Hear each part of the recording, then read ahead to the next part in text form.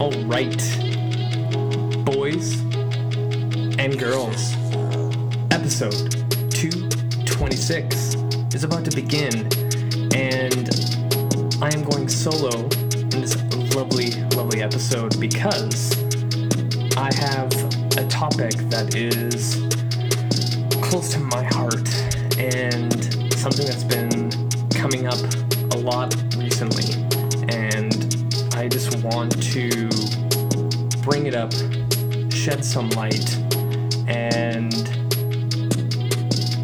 I think, honestly, a lot of people deal with anxiety, and it's crippling. You know, I did a couple episodes about depression, and I haven't, had the chance to talk about anxiety, and recently a lot of stuff has been popping up where I've been seeing it in clients, patients, even in myself, most recently actually. And I think it's important to talk about this kind of stuff because a lot of people, when they deal with something like anxiety, depression, suicidal thoughts, anything like this, the last thing they want to do is talk to somebody else. And, I totally understand that. So before we get deep and take a dive into this, we got to do some shout outs to my top 3 cities. So my new number 1 is Oak Lawn in Illinois. Shout out to everyone in the state of Illinois listening to my show. Number 2, again, I'm going to butcher this name. Out in Switzerland, a city called Luzern. Someone from Switzerland, please reach out and tell me how to pronounce that correctly. And the third one, I am definitely gonna fuck this one up. All the way out in Germany. Here I go. Neckarsulm. Yeah, definitely fucked that one up. So I apologize to all my German listeners out there. Please reach out and tell me how to pronounce that city. And I'm super grateful to have all these international listeners on my show. All right, let's talk about anxiety for a second. Growing up, when I was a kid, I was probably the biggest extrovert you can think of. Never shy. I was always kind of out and about. And then as I started getting older, I kind of realized that, public situations, meeting new people, speaking to new people, speaking in public, anything that required like attention or trying a new, situation, I literally wanted to like curl up and into a ball and die. And it just prevented me from doing so many things. It just feels like you're trapped and you can't enjoy things that you see other people do. And sometimes I remember like watching myself, actually thinking to myself, this person makes it so easy just to go up there and do their thing and not think twice. Whereas me, it was just like, fuck, I don't think I can do that. So I turned into a huge, huge introvert. And I wasn't self-aware of it until I got my first, personal training job. And in my head, I always thought I was good with people, but I was terrible at communication. And it got to a point where I didn't want to train people. And it was like, it just bugged me. And I was lucky enough to have a mentor to kind of show me that there's other ways to improve,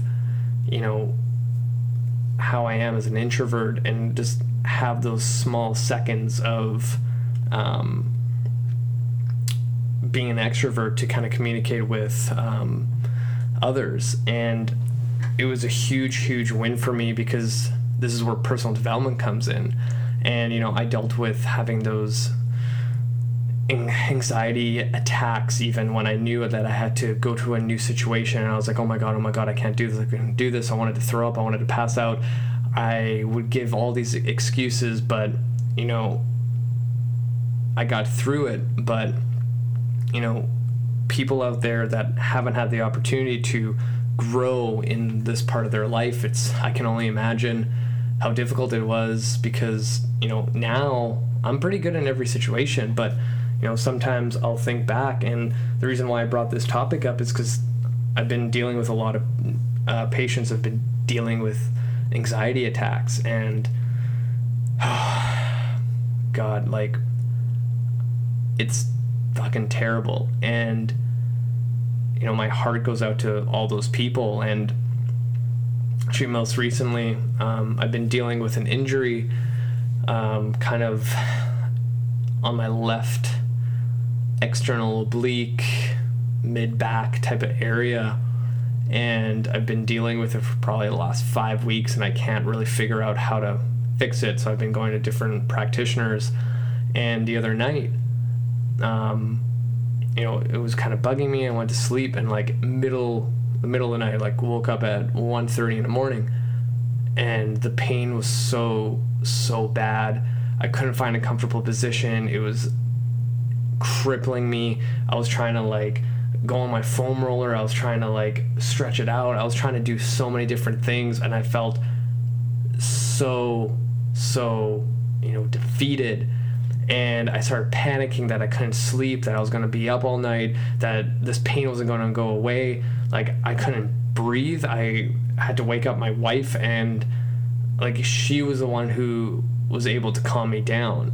And that just reminded me of similar situations I had when I was younger, having anxiety attacks, and I was like, holy fuck, like I haven't had that feeling in so long. And recently I had a patient dealing with the same thing, and what we decided to do was focus on breathing. And it might sound silly, but anxiety attack or not, like, breathing is so important. I teach all my patients proper breathing mechanics because so many of us are so stressed, and our nervous system's always redlining, and we don't have a chance to actually like come down from that high of stress.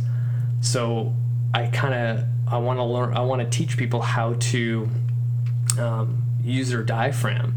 And I do a simple test where I put one hand on their belly, one hand on their chest, and I tell them, take 3 deep breaths in for me. And all of them, every single one, will take a deep breath just through their chest and almost kind of do the I'm like, God, that is not a good breath. And I explain to them how the diaphragm is our direct communicator and gatekeeper to our nervous system to calm it down. That's why in yoga they're always like, breathe, now breathe some more, now breathe even more. They want to down regulate your nervous system so you can finally relax and have that bliss of relaxation. And when I get people focusing on honing in on their diaphragm, those thoughts of being trapped in a rut, they tend to go away because now your mind's focusing on the breath.